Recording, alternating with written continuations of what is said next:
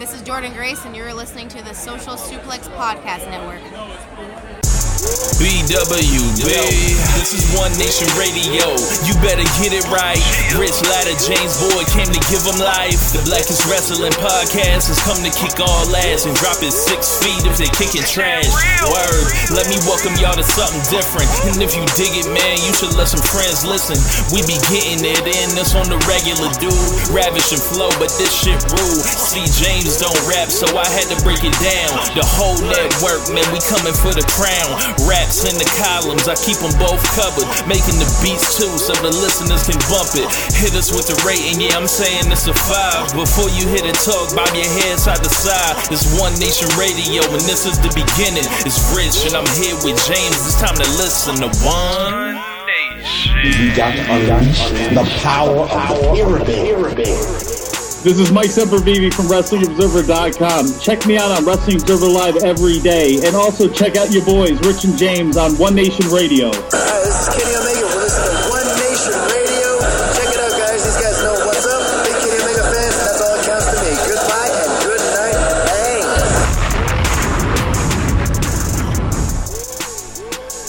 Bang. Welcome to the May 3rd edition of One Nation Radio. I am your host, Rich Latta, here with my co-host, James Boyd. James, how's it going, man?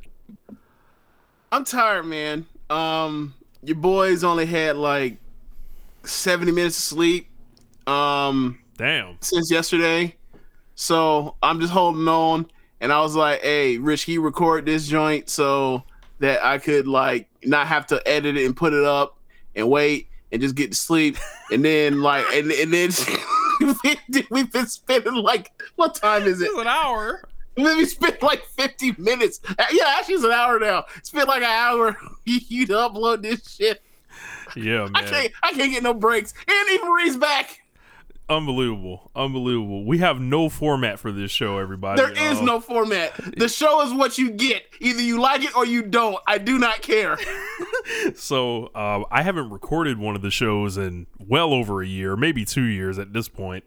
I had to pull out my old interface to actually do the audio because I just was struggling with the Apollo one I got. I guess that one's only for music, and I can keep this one for other cases here. But glad to be here. I missed something last week that I did want to bring up.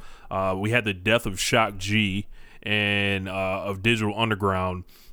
And looking deep into his career, like, this guy was a legend among legends.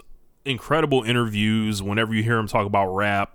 And I went through a lot of their catalog and just he was awesome. I'm naturally drawn to people that wear more than one hat in the music game.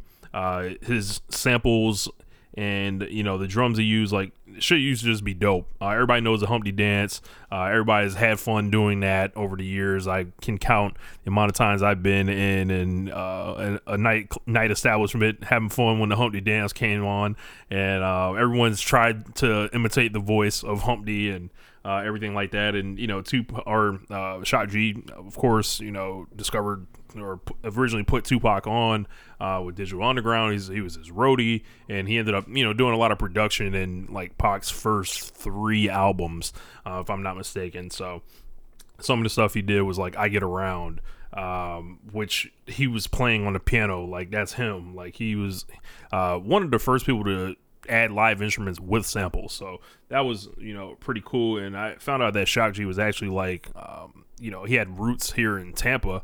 Like, he pretty much grew up between here and New York, and then of course in California, and he died here in Tampa. So I just want to say rest in peace to Shock G. Somehow it slipped my mind last week, but definitely an icon, a legend, someone that should have gotten told how great they were while they were around.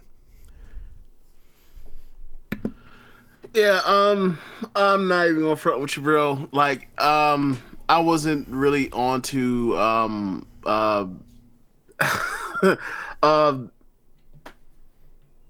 I'll take that back. Like, they had bangers, of course, like, Freaks of the Industry and whatnot, and also Humpty Dance, you mentioned. But, like, that whole scene, it was a bit before my liking of wanting to follow deep into rap like that. So like I pretty much had whatever was on like Yo MTV Raps and whatever I was getting from my cousins, and mostly and a lot of that was like something else. So I never really came across my my desk. But given what you just said, like, obviously, RIP and like the Tupac link will always loom large. Yeah. And I believe he was only like 57, so it's another case of this month. Black Rob also passed away. DMX passed away. Like, this is a very rough month in the hip hop world, and it just is. You start thinking about your own mortality. It's like, fuck, like it's like 25 years from now, I'll be 57 or whatever, and it's like, damn, like. I don't know, man, but no real format. We do have some questions in the Wrestling Squared Circle. There was one great thing that I think we should talk about, of course, the Inner Circle and Pinnacle face-off. Apparently they dropped something on the road to today that was incredible. I got to check out.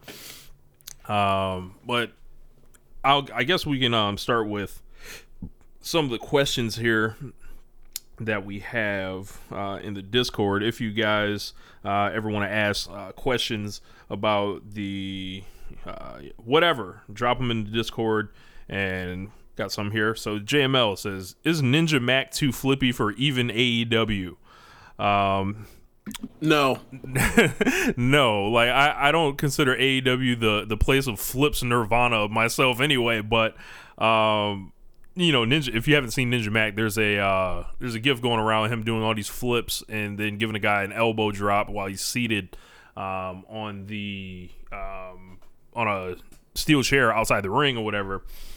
That is kind of catching. But I saw Ninja Mac over WrestleMania weekend, and he has this one sequence that's just incredible. All these Phoenix Splash sentons that he does running from corner to corner. It's very impressive, especially like when you look at his body type and all that. But yeah, I'm with James. No, I don't think, like I said, I don't think AEW is this flips Nirvana place.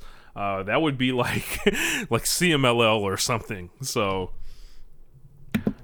yeah, I'm pretty sure I've seen the video that he's talking about where the dude flips kind of or Ninja Mac pretty much like flips in place for about like maybe like 2 handsprings before he finally does his move.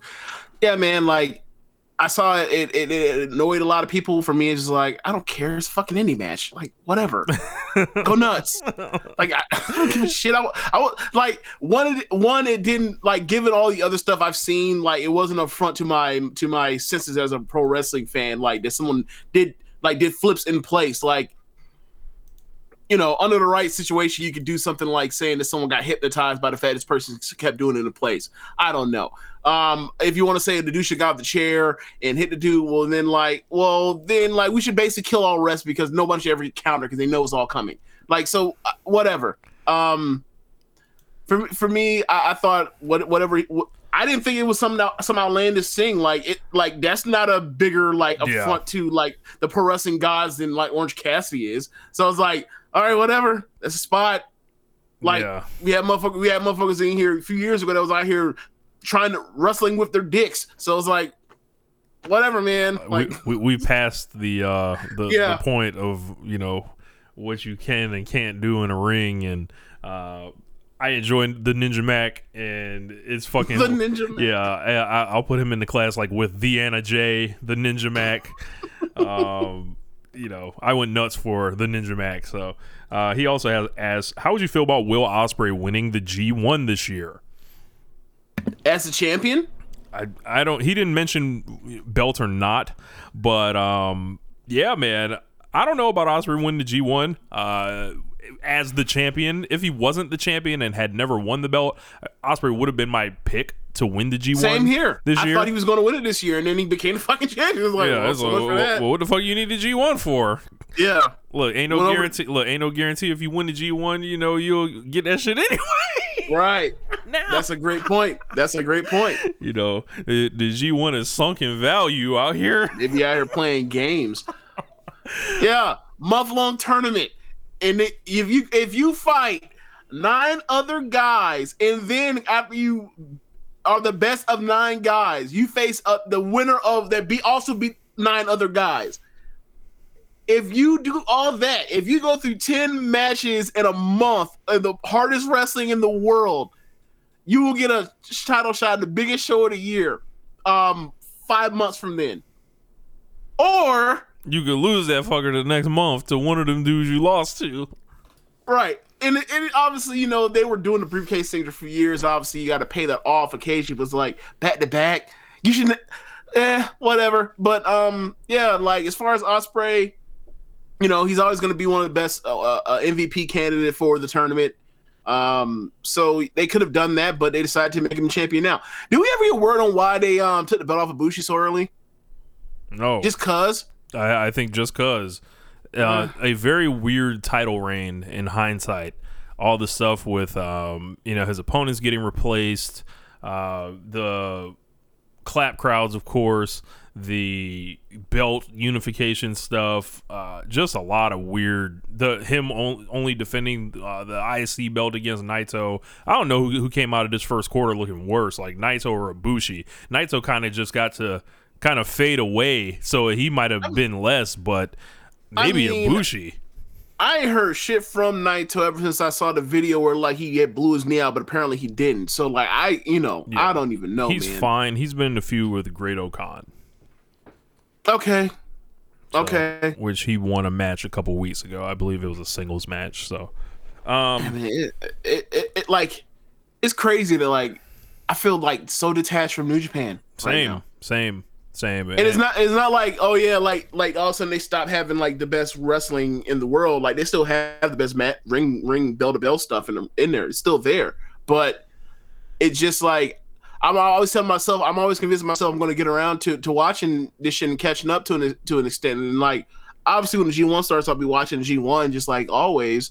But it was weird. Like Dontaku was today. Right. Featuring a 39-minute match between Jay White and Hiroshi Tanahashi. And I've never, you know, those two have never like 4.75 5-starred me. So good luck with that. Like the first time Jay White won the belt, like I liked that match, but because like Tanahashi was incredible in it.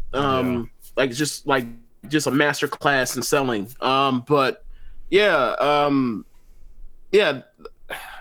They like to do they kind of have, you know, it's if you've seen their match, it's very similar to when you've seen a few like Saber and Tanahashi match. It was like you already know what the match is once you see it. Like if you've seen it one time, you've seen them all before, and like not to say they're not bad because they're all great or some level of great, but you know, like I wonder what tricks they added to it if they, you know, or if it was more the same. It was more like watching like Daniel Bryan and Roman Reigns, where it's like if you've seen one of their 3 singles matches, you've seen all 3 of them. Minus the second. The second one has the, you know, the Uso or Jey Uso's interference, but outside of like you see their chemistry, you see what they do, and they just play off of what they've already done. We'll get back to that in a minute because there was something that I guess you wanted to ask me on the show. That's right. Up. So MJ Does PR says thoughts on the U.S. title being defended on TNT. First, we gotta stop with the thought stuff. Don't do the Bomani thing. Look, thoughts. The thing with the thoughts is like, okay, people get bothered by it, but it's like, okay, so all they have to do is change into a form of a question and like add 3 words instead of thoughts on, or what do you think about, and then you ask the same exact fucking thing. There we go. We'll go with that. For me, it was like, you know, that's all they have to change for you to say, for you to accept that. So why this is just a you thing? Like, just answer the question or say fuck off and move on with your day. It's weird. I'm not talking to him. I'm just saying like people that have the like Bomani hates the thoughts thing. I'm like, don't answer. Just skip past it instead of telling people to fuck off. It's weird. It's really weird. It's a weird thing. It's really a weird thing. So my thoughts on the U.S. title being defended on TNT. I think it's awesome. I saw the graphic pop up. Yuji Nagata from WCW coming back to TNT. it's just a cool match. We know Yuji Nagata likes to hit hard. He still has something in the tank, plenty to offer. It's kind of one thing that I like about AEW is like they'll wink and nod at, you know, the people that are supporting this company. They know who Yuji Nagata is. Like, fans know who Yuji Nagata is, and they'll be like, yeah, we'll fucking stick that on there. Like, he's a legend. He's an Observer Hall of Famer. Like, of course, bring your ass in here and fight Jon Moxley. Have an exciting match on TNT, and I believe they're going to do a tag team lead-up match. Moxley's going to be teaming with Chris Dickinson against I believe it is Ren Narita, maybe. And Yuji Nagata on Strong, right? On Strong, yep. Yeah. So, very, you know, and that just shows that Forbidden Door is right there. You know, it's right there. It's exciting, and it's just, you know, you do it every, you know, couple months, send people back and forth. You can probably do a ton of cool matches still for Mox, and I think that's a reason why New Japan decided just keep the belt on him, because why wouldn't you if you have some type of, you know, relationship there? I think it's awesome, and I can't wait for the match. Yeah, excited for the match. Second, I saw the graphic for it. You know, my first thought immediately was like WCW's Yuji Nagata, first joke, like everybody else. And, you know, given the year that Nagata had last year, like, you know, he still has something left in the tank, and you know that Moxley wants to wrestle all of these dudes from all of these motherfuckers in New Japan that wrestled in the 90s. Like, look, how much convincing do you think he's done to try to wrestle Chono? Oh my God, they'd be like, John, Chono's done, man. He can't. He's done. No, he's announcing, man. Stop. Yeah.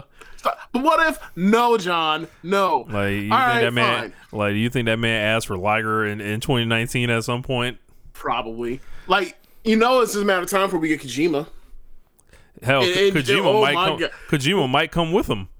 Maybe. Look, when we get this Kojima match, we got to get Jeremy on. Yep, that would be fun. So the next question we got actually comes from Jeremy. What's up, Jeremy? He says, who do you think should challenge Kenny Omega at Double or Nothing? That's a good question. You know, they're doing this weird thing with Lance Archer right now. Pac had kind of been in limbo, or kind of been in, you know, in the picture for a second, but not, you know, anything serious. Obviously, they already had 3 matches. Kingston seems like the obvious choice, or the most logical choice given what they've done on their television. But it's just really weird to me how, like, you know, one minute he has a broken leg, next minute he doesn't. And power of healing. Yeah, I guess. And I guess for me, it's like, all right, so like this is kind of like saying, like, well, we really can't do Moxie anymore. So like, we'll get the next best thing. I don't know. Like, they did the tease thing for a second with Hangman, and then they had Cage beat him in a very good match in the opener last week. So like, obviously he got taken out of pick, so that's not going to happen unless maybe he gets vengeance on Cage in the future weeks. But we're kind of getting close. So I'm thinking it may be Rich Swann. Would that be crazy? I think it would. Seeing as how, like, he never comes on, he's never been on TNT yet. It's just hard for me to project that. I'll go to 2 people. I'll say either Christian or if the Inner Circle wins Blood and Guts, Chris Jericho.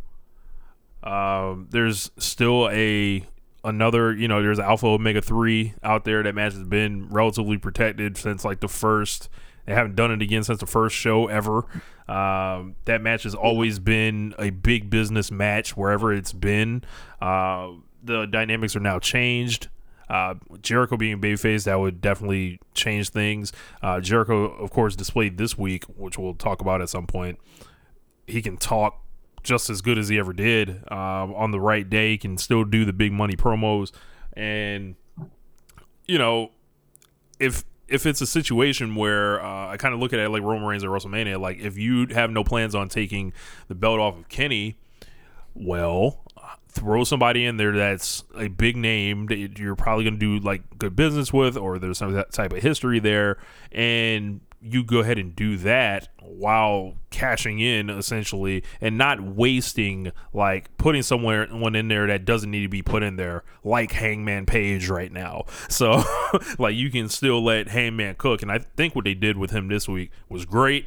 It give this man some adversity, some real shit to fight through, because all of a sudden he was at the number one rank, and to me he just felt cold, and I still haven't been given any evidence that you could just hand him the mic and he can make it happen for himself. He's a very wrestling heavy type of guy, and he definitely, I think, everybody's talked about it. He's been one of the people that has been hurt most by the pandemic, because he was getting over and was displaying a genuine crowd connection, but without that being there, it's just hard to judge.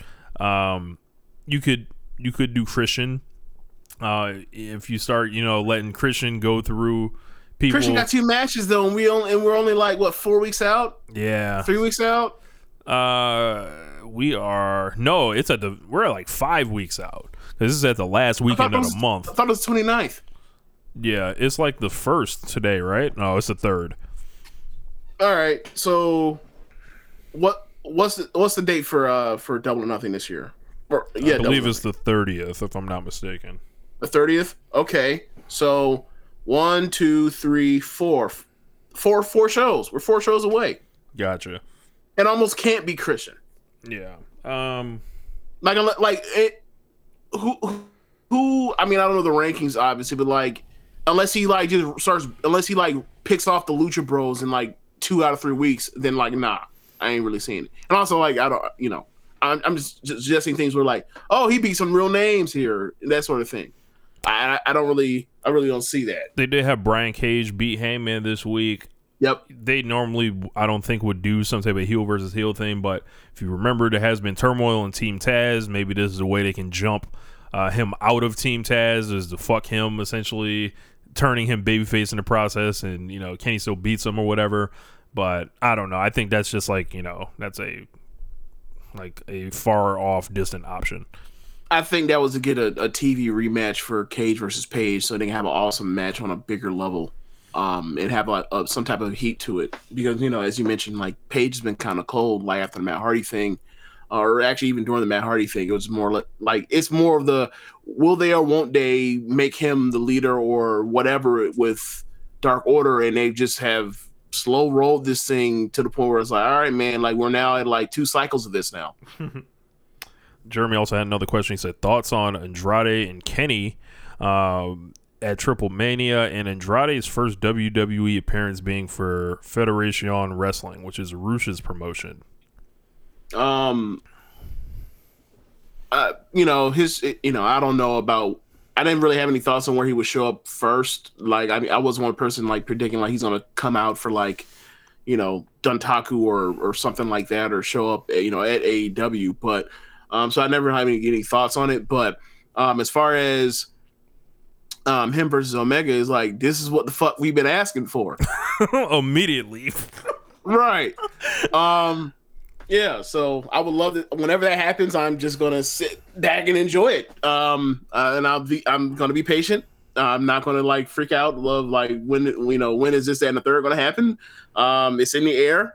It seems like they want to do it. And they'll get to it. And do we know? Are they building towards that for Triple Mania, or do we know for a fact it's gonna be Triple Mania? So Andrade challenged him for Triple Mania. Triple Mania doesn't have a date yet, of course. So and Triple Mania is gonna be the second half of the year. So I think that'll give him time to, because I feel like if he's still the AEW champion by that time, he's not losing or anything. So it'll be for the AAA Mega Championship. So I just want to say that when we speak, the Lord hears us. That's pretty much what I thought about this.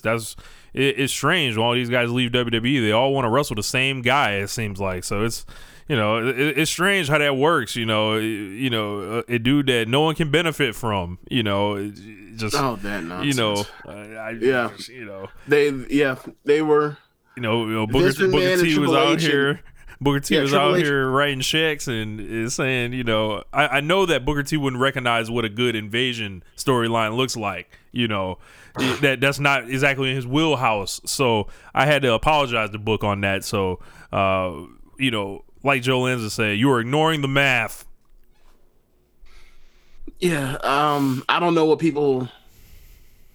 I could see the argument for some people saying I don't get what the benefit is for a long term, but my answer would be like, it's professional wrestling. Like there is no long term unless like there's somebody for him to, you know, somebody to put over, and we don't know if they even have it on the roster yet. Like in the meantime, they've increased viewership and more eyes on the product. Like, so if you find something like besides Kenny Omega versus anybody else, then like there's your biggest opportunity for it. Like, do I think they put their best foot forward on that last pay-per-view?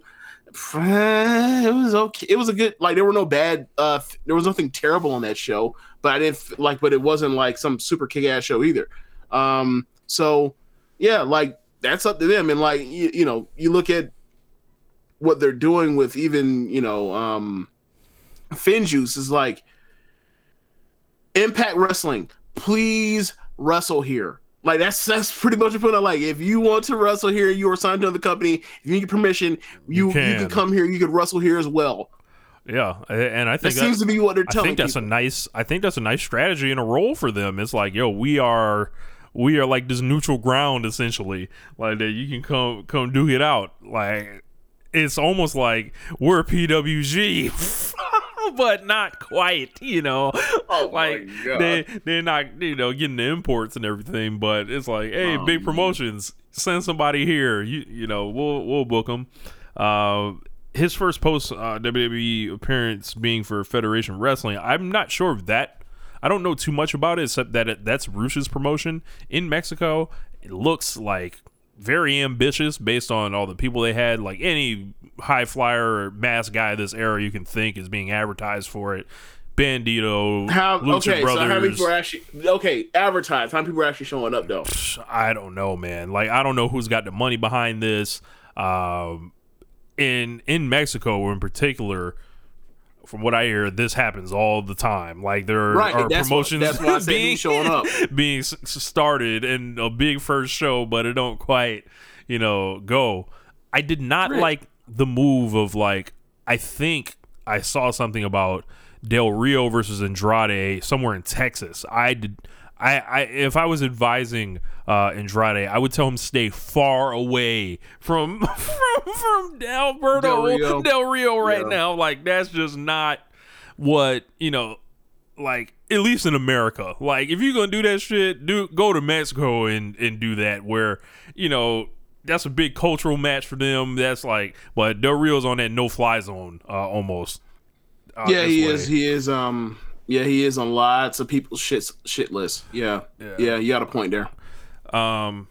So you had mentioned something like, so Daniel Bryan and Roman Reigns had their last, had their match this past week. I did not watch it because if you thought I was going to tune in and watch a fake Daniel Bryan retirement match, you were a sicko.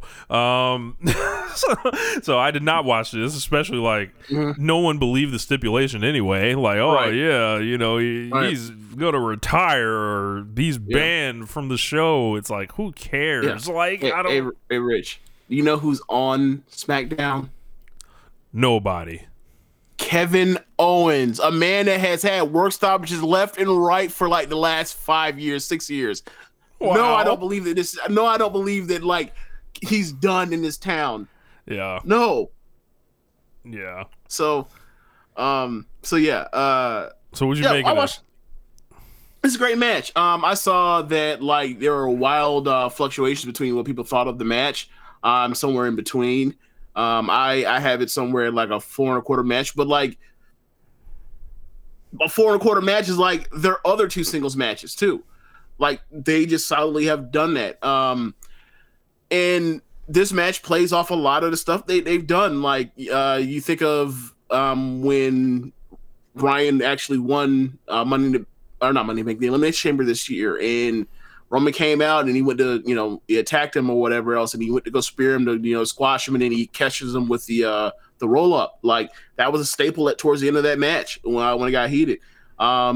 You know, you think of their first two matches, singles matches, where Roman kind of has the match in control and he's about to go for Superman punch, and Daniel Bryan catches him in the stomach, and they talk about the sports hernia that Roman had in the end of 2014. And Daniel Bryan had the forethought to he worked over the shoulder of Roman Reigns throughout it. So like they pretty much did the same spot, but instead of working over that gut like you expect again, it's like, nah, catch this kick to the shoulder. I thought Daniel Bryan's work on Roman Reigns' selling of a bad shoulder was just phenomenal. I mean, the only thing that held this match back from getting a better score for me was the fact that like the commercial breaks.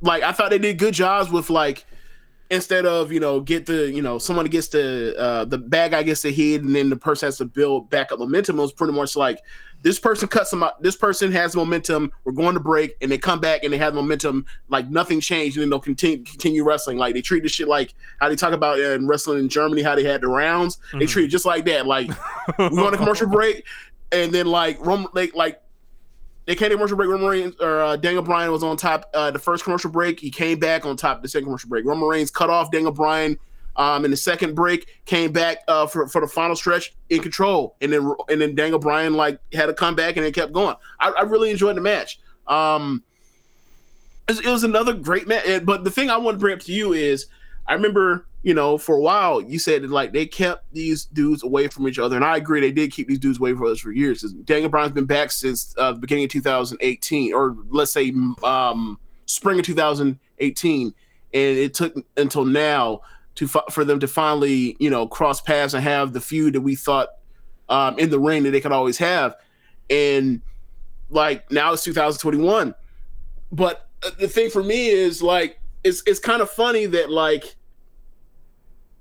given the three matches they've had between or four, if you include that stupid thing at the end of Elimination Chamber, but like you have that, you have Fastlane, you have WrestleMania, you have this. I heard people talk so down on this thing about the Daniel Bryan fake retirement thing, and I'm like, yeah, I'm with you. I get it. I know it's fake too. What's gonna be a better feud in WrestleMania? What's gonna be a better feud in WWE this year on the main roster? This is gonna be this is the clear-cut fucking feud of the year for WWE main roster. I mean, what does that mean in 2021 when they're producing just ass, like in comparison to most of the world? I am talking from the perspective of the people that were on there talking about it in negative tones or whatever else about I'm so glad this shit is over with, or not glad, but it's just like Roman clearly swept this dude. It's over. It's done. Finito, you're talking to those people. I see. But I'm not talking about like a general fan. I'm talking about like the WWE hardcore fan. And the way they're talking about is like, this is the best thing you're going to see all year. What are y'all doing? You're not going to. What was the last time? How many years has it been since there was a feud that had big match, all great matches consecutively? There's no twists and turns and gaga bullshit. These are like classic or more or less classic wrestling matches that you can put up against anybody in the world. Not saying it's as good, but like you say, these are wrestling matches. They're damn good too. Maybe they're not as good as fucking New Japan or whatever Kenny Omega is doing, but these are great matches, unquestionably. It's been a couple of years. We'll say like what, John Cena versus AJ Styles? Ooh, anything in 2017? Fuck no. I mean, I guess the Jinder argument Mahal would be like, running around. All great. See, you could have said Daniel Bryan versus AJ Styles, but the Royal Rumble was a stinker. Shit in the bed, yeah. You could argue. You could argue 2018, but they did so many times. I want to say that, but I mean, based on pay-per-view, you could probably say like Charlotte and Becky for 2018, because they're hot. Too many death matches. Too many death matches? Yeah. I thought they had one death match. They had the death match at Evolution. They were in a ladder match. Oh yeah, you want to include that? Asuka. Okay, that's fair. You're right. That's fair. With Asuka, yeah, they did the match with the angle in it, like where Ronda ran down. But at the same time, though, WrestleMania. But at the same time, no, Evolution TLC, like 4 3/4 back to back, baby. All right. So, but you get my point. Like, that's kind of hard to do. I mean, you can say Daniel Bryan and Kofi. I don't. If you like an Elimination Chamber and then a WrestleMania match, like, yeah. I think they're just your typical WWE hardcore is so into Roman Reigns. They're just so happy he's beating Daniel Bryan. But I'm like, y'all never got the real victory. Like, you know what the real victory is between Daniel Bryan and Roman Reigns. It's not who the company picks to win the fake matches. It's who the people have always been with. And I'm sorry, they have never, and The Rock means never, been with Roman Reigns the way they have been with Daniel Bryan. Unfortunately, these things don't matter to WWE. So we are where we are. Yeah, and also like the company is or Vince or whatever else, like he's been so bad at booking baby faces, like Beverly Hill between those two is going to do better anyway.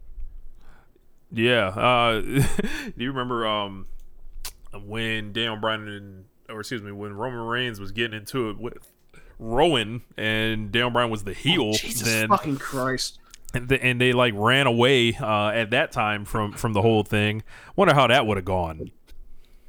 Remember how they had Daniel Bryan and Roman Reigns in 2018, the top guy in the company, and also another dude that's a top guy, in a program that ultimately led to them not wrestling at that time. And they both missed the third biggest show of the fucking year. Yes. That's like, that is malpractice. What? Like, you think of all the stupid things Vince has done with Roman Reigns, right? Like, that is hot. That's, I don't want to say it's number 1 or even 2, but like that's up there. Like, number 1 for me is like WrestleMania 34. Like, you had this man win the 2015 Royal Rumble, and then he gets his ass beat at WrestleMania, and then he fights to a draw with Brock, and then insert the cash in, and he eats the pin. Then you go to, then you get all the way to 2018. And then in that feud, he's just outwitted and just ass whooped everywhere. And then he goes out there and then he catches a fucking shoot forearm to put over the danger of the match. And ultimately loses on a fake fucking move, a F5, a fucking wrestling finish. May as well got hit with a super kick like the Young Bucks. Right? After that. And then he shows up in Saudi Arabia, and they had the match where he spears him out the cage, but like Brock Lesnar touched, even though like they're all on cage still, they're not outside the cage, whatever, idiots. So then they're like, well, yeah, everyone's gonna shit in this match. We'll have him put over Bobby Lashley or some more, or oh yeah, that's like, right. But we know we're gonna give Roman Reigns that win right the fuck back on Raw. yeah. So then we get Roman Reigns versus Brock at SummerSlam that year, 4 months after this man had one of the like worst booking catastrophes for any babyface in the history of this company, major babyface, and the crowd doesn't shit on it like WrestleMania because Braun could possibly cash in. They do the scam job, and then ultimately, after this man has been chasing, after to beat this dude is like the top of the food chain, to probably put himself over on the pinnacle of World Wrestling Entertainment. He wins after chasing this dude for 43 fucking months by winning off a distraction. It's like, yo, that is so narratively unfucking satisfying. What? This man booked Hulk Hogan. This man booked Stone Cold Steve Austin. This man booked The Rock. This man booked John Cena. What the fuck is this man booked Batista? What the fuck is wrong with you? What happened? Malpractice, tragedy. Oh yeah, so this is what I'm on now, because like obviously everybody is at this point. It's been years gone. Like with Becky lynching was like the final straw. With me was like Vince needs to go. I don't want to hear anything about any other changes or whatever else.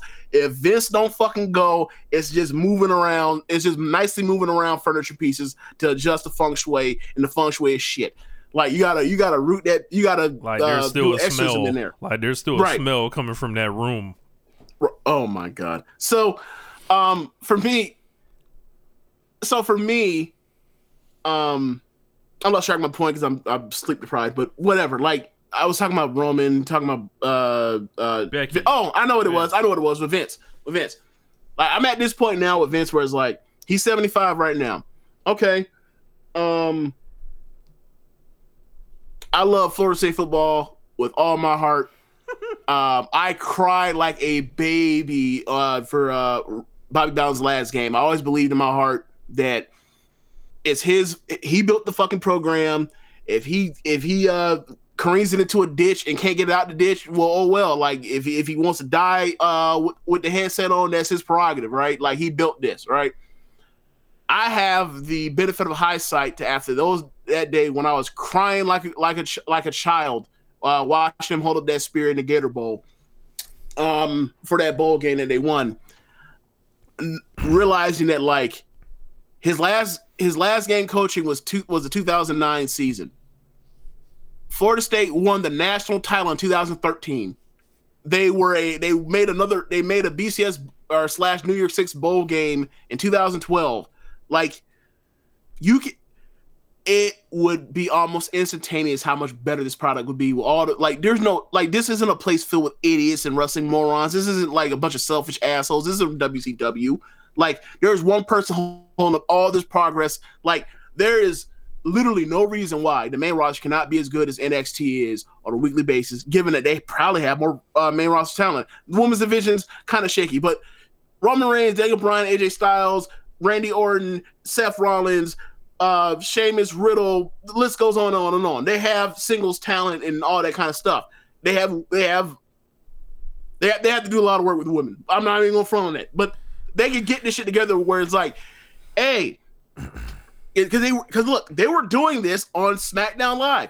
Hey, this happened on the show. It's going to lead to something else happening next week or 2 weeks from now, and they build anticipation. It's not that fucking hard. Ryan Ward did this when he got called over to SmackDown for that time. And then they said, I don't want to really be forced to tell cohesive stories, and they changed their minds after that. But that's where we are with him, like, with this whole situation. Like, if y'all want to still watch Vince McMahon with that bullshit and The Fiend and whatever else, have at it. That's your prerogative. But all I see is people that talk about, I can't believe anyone's watching Raw. It's awful. It's a dumpster fire. And then they watch the 2-hour SmackDown. The people that talk about 5 hours. Here's one, Rich. Today, it's going to sound real Ryan Sadney, but I thought about this when it happened, right? And I thought about the same thing when it happened. I was at Walmart after leaving from physical therapy for my back. And I went shopping, and I had this, the Chris Jericho shirt that Jeremy got me on, right? And dude that was working produce said, hey, just Jericho, right? Yeah. You watch wrestling? Like, yeah, start talking.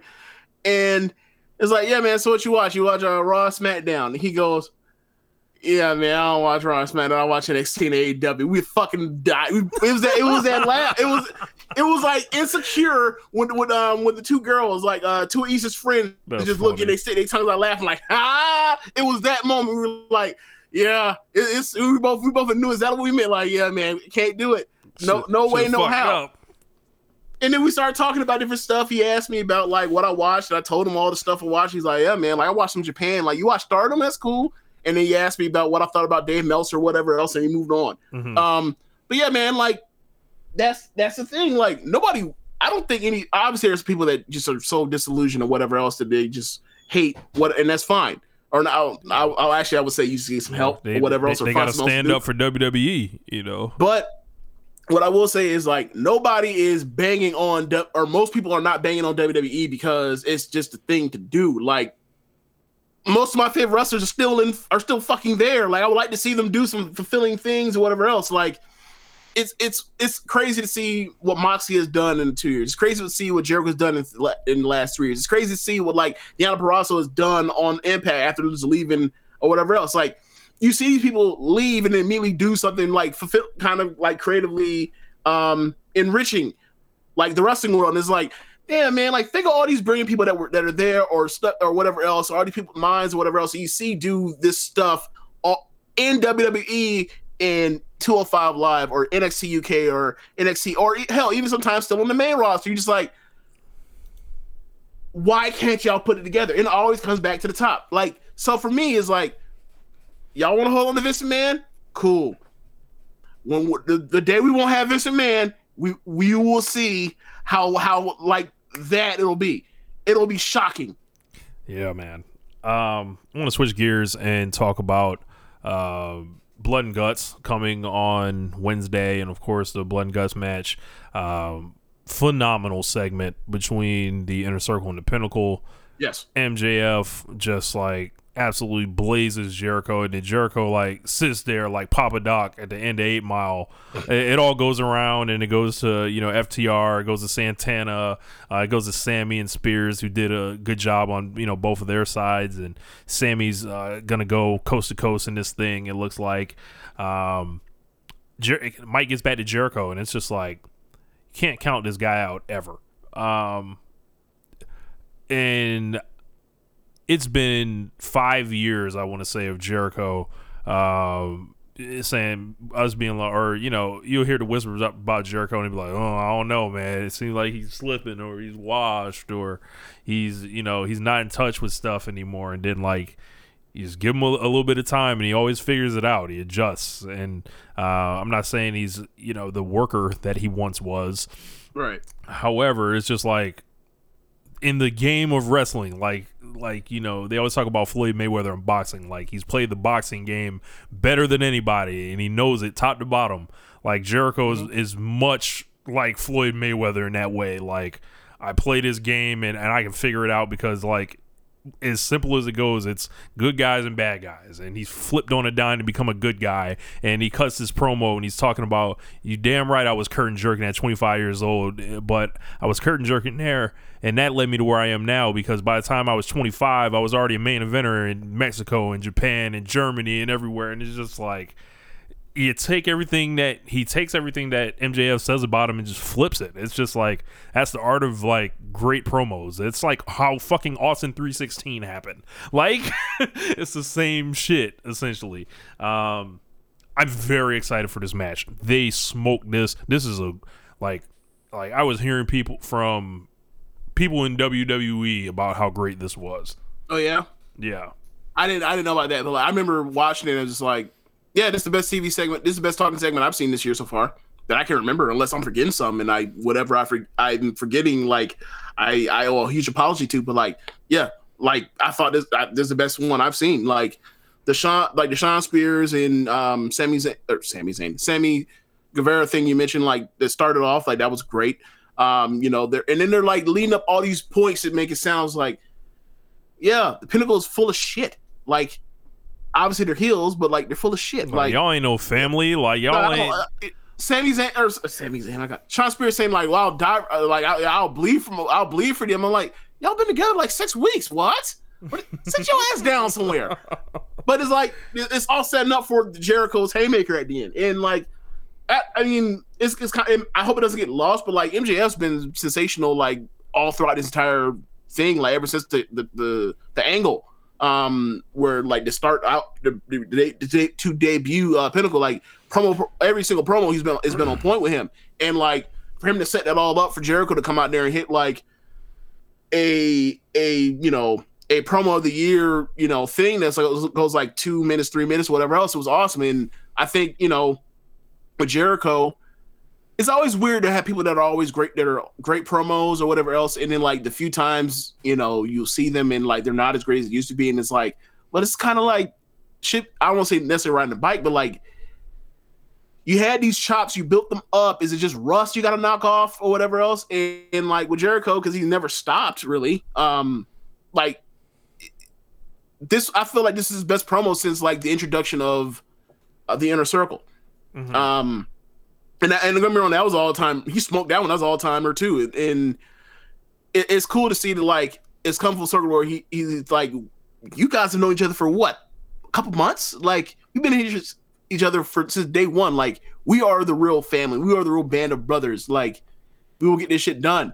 And it's like, this is the reason why like when factions turn heel, factions turn babyface, why them shits always work out so well, is because like y'all have lied, cheated, and stealed, and been bastards for however long, and then like what you have to rely on, about whatever shit y'all done and whatever bodies in your trunk is, the fans remember y'all bond, and that will be what it will like why people will respect y'all, because like y'all been. But that's why the Shield turned babyface and it fucking work. It's like, you know, when we talk about with Tiny as far as like how affectionate they were for each other, you know, like when like they had to go pick up Seth Rollins off the pavement, but like just the fact of like, we are here, we've done this together, we're going to, and like maybe the whole locker room hates us and we have some amends to make for all the stuff we've done, but like we still have each other, and like that's excellence. That's always going to work. Like that's timeless, and it worked with it worked the other night. I thought it was a great promo. Really did. Yeah, man. I didn't really have much more from that on that or anything, but I thought that you know, I can't wait for the match. I got to watch that last bit of build on the Road to show for sure. I want to catch that. I think it's good. I think it's good news that like we know for a fact now, like that's not the only match on the card. There's going to be multiple matches, because I was the first like, wait, what? Like, because the word for me was like, this don't sound right, because like the wording doesn't sound like exactly how it would sound if this was a one match show. I felt so like they were always gonna like explain it. Like I didn't want to jump to any conclusions on it, because I'm like, it's so far away, and the time they said it, and I'm like, right, there's no way. Like that doesn't mean what he says it means. Like that's how I felt. But I was like, so, but why does it sound like it could be? It just seems so wishy-washy. So I think what the deal is, like, they're just gonna do one match live. Like that's right. That's what I heard. Like they've shot the match. They're gonna be on the undercard of this thing already, and like for the and there's going to be on the screen for the live fans, and then the only match that the fans in attendance will see live in person will be Blood and Guts. Right. Yeah, man. Trying to think.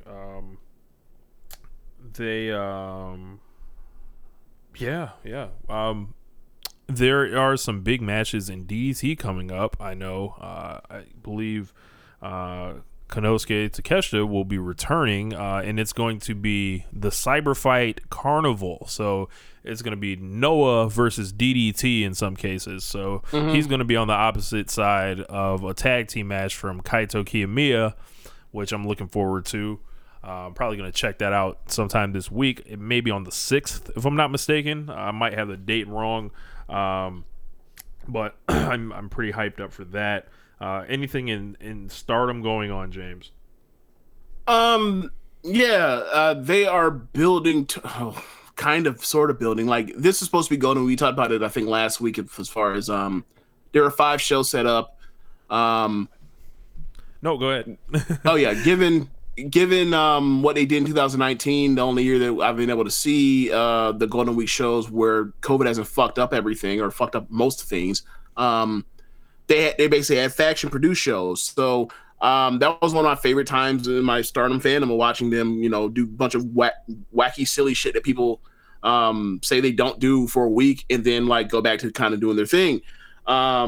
So this year, there were 5 shows. One of the matches or the weekend shows, or one of the weekend shows, are going to be in Osaka. That got canceled, obviously. So that was going to have a trios title match with Cosmic Angel versus Oedo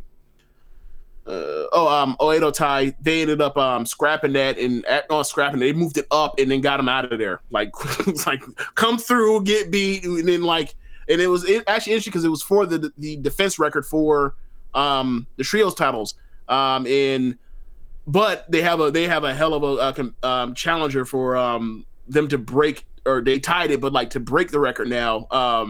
Like they had to face Natsupoi, Himeka, and Maika. So like I like this booking because Tam and Natsupoi had their match, and then in the build up to the 4/4 pay-per-view, they had Himeka and Maika wipe the floor with Mina in Unagi in a tag defense. So it's like it's an even match. It can go either way. Like And it's kind of cool that like they're mentioning the title defense. It's not some big thing. It's only like 5 gets you the new record. You know, like so. But given the fact that like all these people have chemistry or whatever, or have history recent, like is going to be a cool match. And obviously like Natsupoi and Tam, like they're fighting each other like cats and dogs lately. So on the other end, they're still teasing and building towards Utami and Shuri for a red belt match.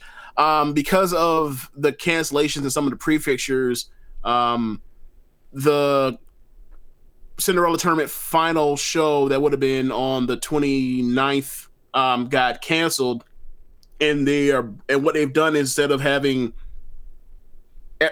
every single round except for the first round on that Korakuen Hall show, what they've done is on this next Korakuen Hall on the 14th, they're doing like every round except for the semifinals and final, and then the semifinals and final will be at the Oda City show for the Cinderella tournament. I'm okay.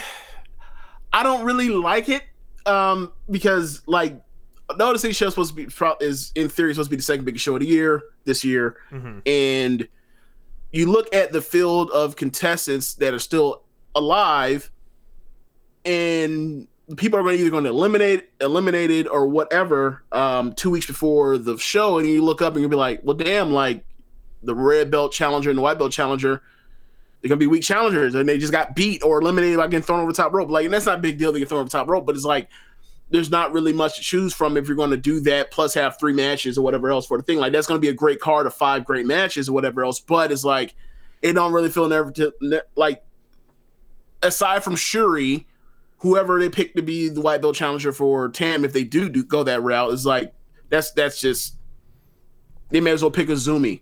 Like, because like they're roadkill unless but the best you can do is get a good match out of it. So looking at it that way, I was start thinking of like, all right, so what's I was talking to JML about this earlier today. It's like, given what they've done, like what's the best case scenario? And I'm thinking my best case scenario, like how could they do this? Like, could they delay the trios match with Cosmic Angels versus Natsupoi, Tam, and Himeka? I'm sorry, Natsupoi, Himeka, and Maika, and like just have Tam not even have a white belt defense then, and just say like just do the trios match or whatever else, and then like have Natsupoi beat them so they get stopped at the streak and they snap it there and they can move on. And then I started thinking like, all right, well, who the hell's actually going to win this tournament? Like, Utami and Shuri are supposed to are going to face each other in like the very next round, right? It's like they've been teasing this. They've been like either Shuri. I don't think they're going to have Shuri win it because it's like she doesn't need to. Like she can just challenge it because like she has the best win percentage of everybody, right? So I'm wondering, like, obviously they're going to go with the draw, and then they say, oh, well, yeah, in 2 weeks, like, they're just going to have this match, and, like, just do it. And it's like, okay, it's kind of lame, given, obviously, these things have been forced upon them because they've had to delay this damn thing, like, twice now.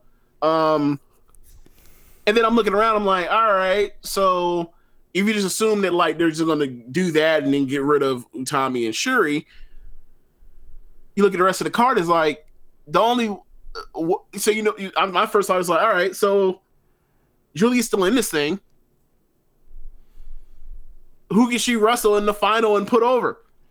I'm looking at the other end, I'm like,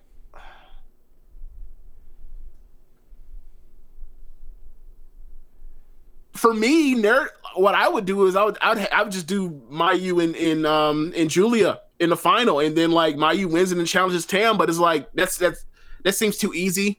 But I don't know, because like there's still like Himeka around, and like Mayu will have to go through Himeka because Himeka has a bye, and then like the only real tough, if they actually do the draw thing on the other half of that bracket with Shuri and Utami, the only tough match that Julia would have to keep from getting to the final would be against Maika. And I don't think they're going to have Maika beat Julia. So, like, I think that's kind of what you kind of have to do, because, like, what else can you build towards? Like, if they're going to do Shuri versus Shuri versus Utami for the red belt, you're just gonna leave Julia ass out with no big match? They're not gonna do that. So it's almost like gotta have General Julia on top somewhere. Right.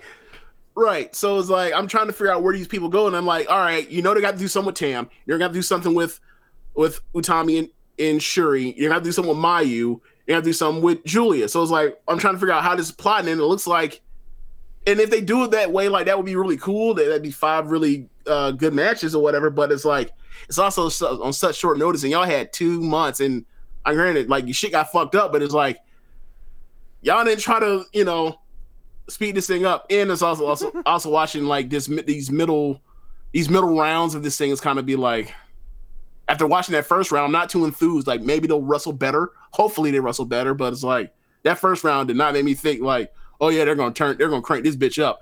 I'm just kind of like, But yeah, that's pretty much it for Stardom. Two documentaries that came out this past weekend that I would highly recommend. Of course, the Dark Side of the Ring season 3 has premiered. Episode 1, the Brian Pillman episode, absolutely phenomenal. There's a guy named Kim Wood who I believe was a Cincinnati Bengals strength coach. Absolutely steals the show. Just knows more about the wrestling business and like how to approach it than everyone. And he was like Pillman's main advisor, pretty much telling him how to deal with Vince and Bischoff and everything like that. It was incredible. They had his family on there, his kids that have grown up.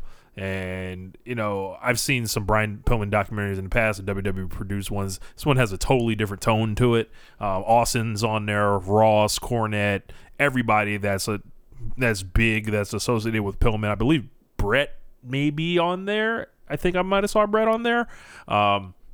But yeah, highly recommend you guys check that one out. Also, the Two Dudes with Attitude one that went up on the WWE Network is about Diesel and Shawn Michaels essentially, and their run and from 93 to 96 essentially. They kind of gloss over Good Friends, Better Enemies, but that's like a small nitpick on this. There's a really funny thing. Wasn't that their best match? Yes, that was like their only big match.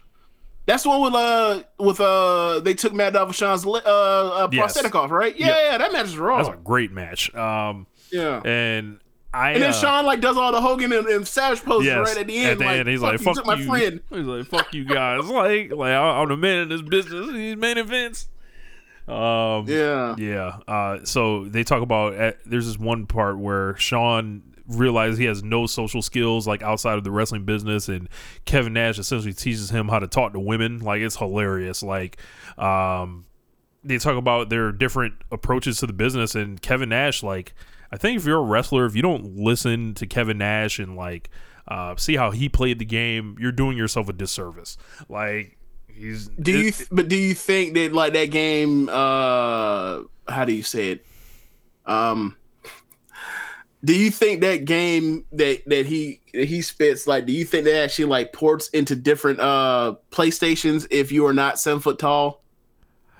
I mean, you know better than I would, but regarding not everybody that can like he can. Yeah, like regarding the business, I would say like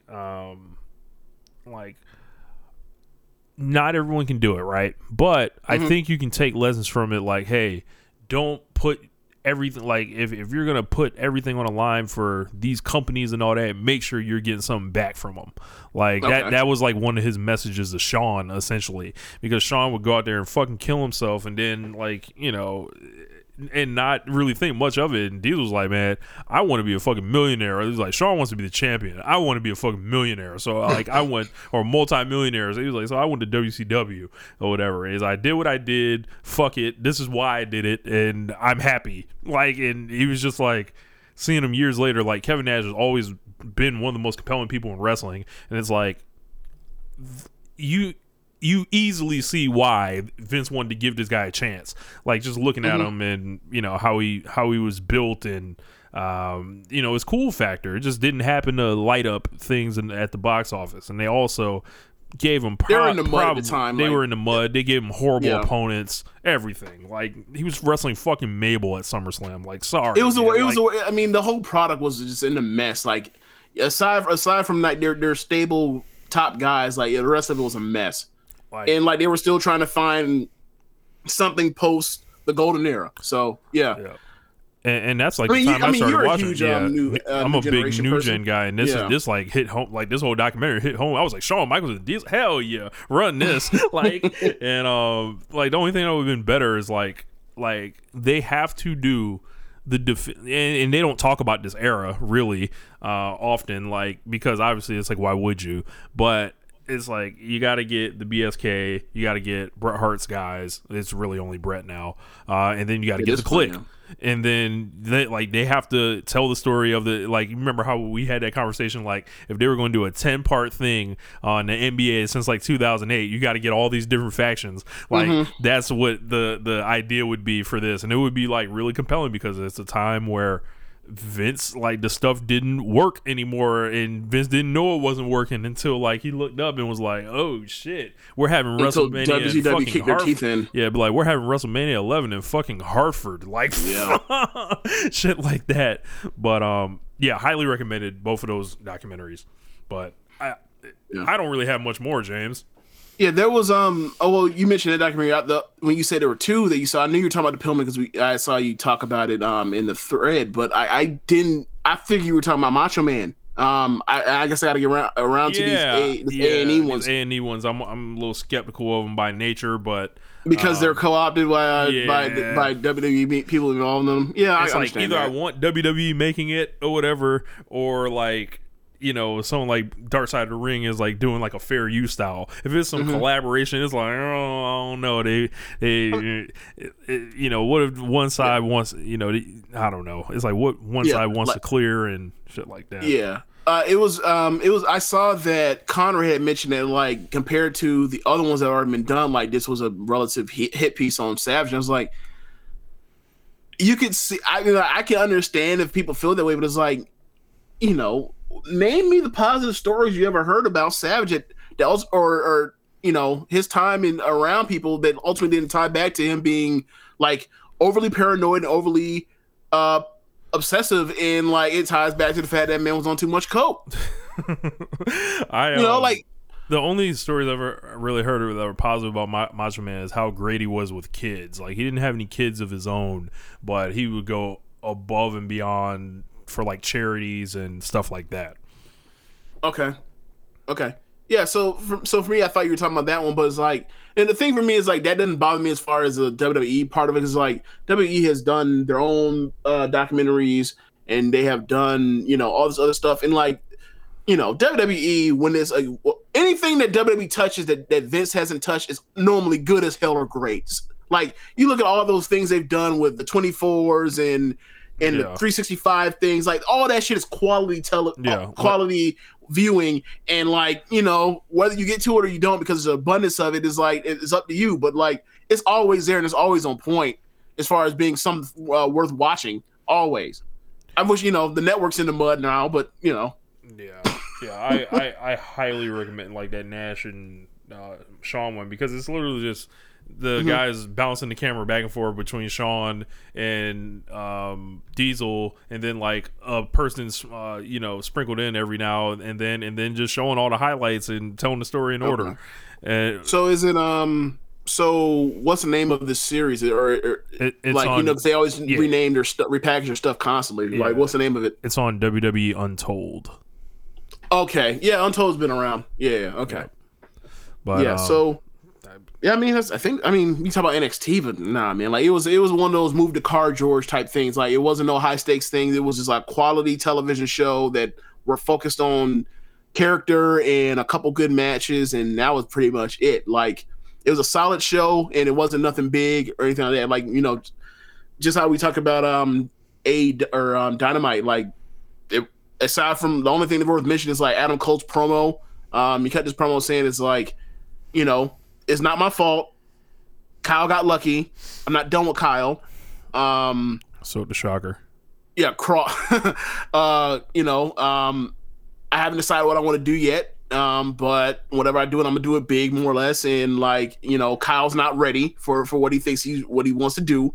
And then they cut away, and they did this thing where they had I think it was a Sports Illustrated actual interviewer, and like Cole's an asshole. He was on the phone in front of that dude, and he was like, "I'm waiting for you." Well, that's why I'm on the phone. And he's like, and he gets off the phone and is like, "Hey man, like this is very unprofessional. Like you don't do this to anyone else." He's just a dick. And then like they pan away and they show that O'Reilly was watching the video. So it's like, okay. But outside of that, it was more like this solid stuff. Like Swerve had a very good promo to promote his Street Fight Next or action went on Tuesday tomorrow. Yeah, like I can't wait to watch that. Like, you know, it's low stakes, but like it's actually an earned feud to get to that point. Like they beat. I'm excited to see if this is a launching pad. Yeah, this guy. Look, please beat this man. Look, I thought the last time he beat him, like beat this man, elevate. He better win. Yep. I don't even know this man. You know him. He better win this match. He can move on and be amongst all the other excellent wrestlers.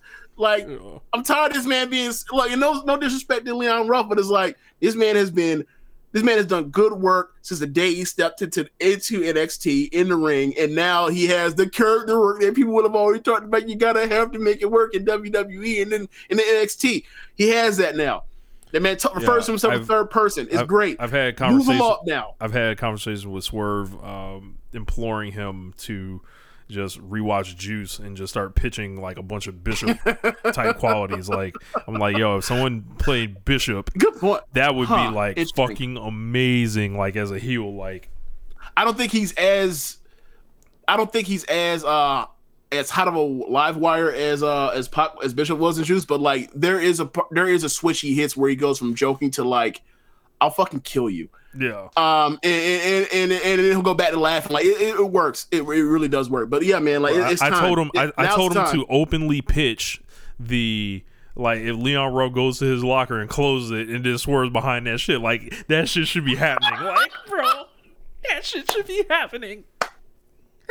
That's funny, bro. I would literally just steal everything off of that shit. It's been 30 years. Ain't nobody like, you know, when Razor Ramon walked in, they'd be like, Vince ain't seen no fucking Scarface. They'd be like, this guy's a fucking genius. Like, that's exactly what I was about to say. Like, if Star Hall stealing from a bunch of black movies, like, yeah, why not?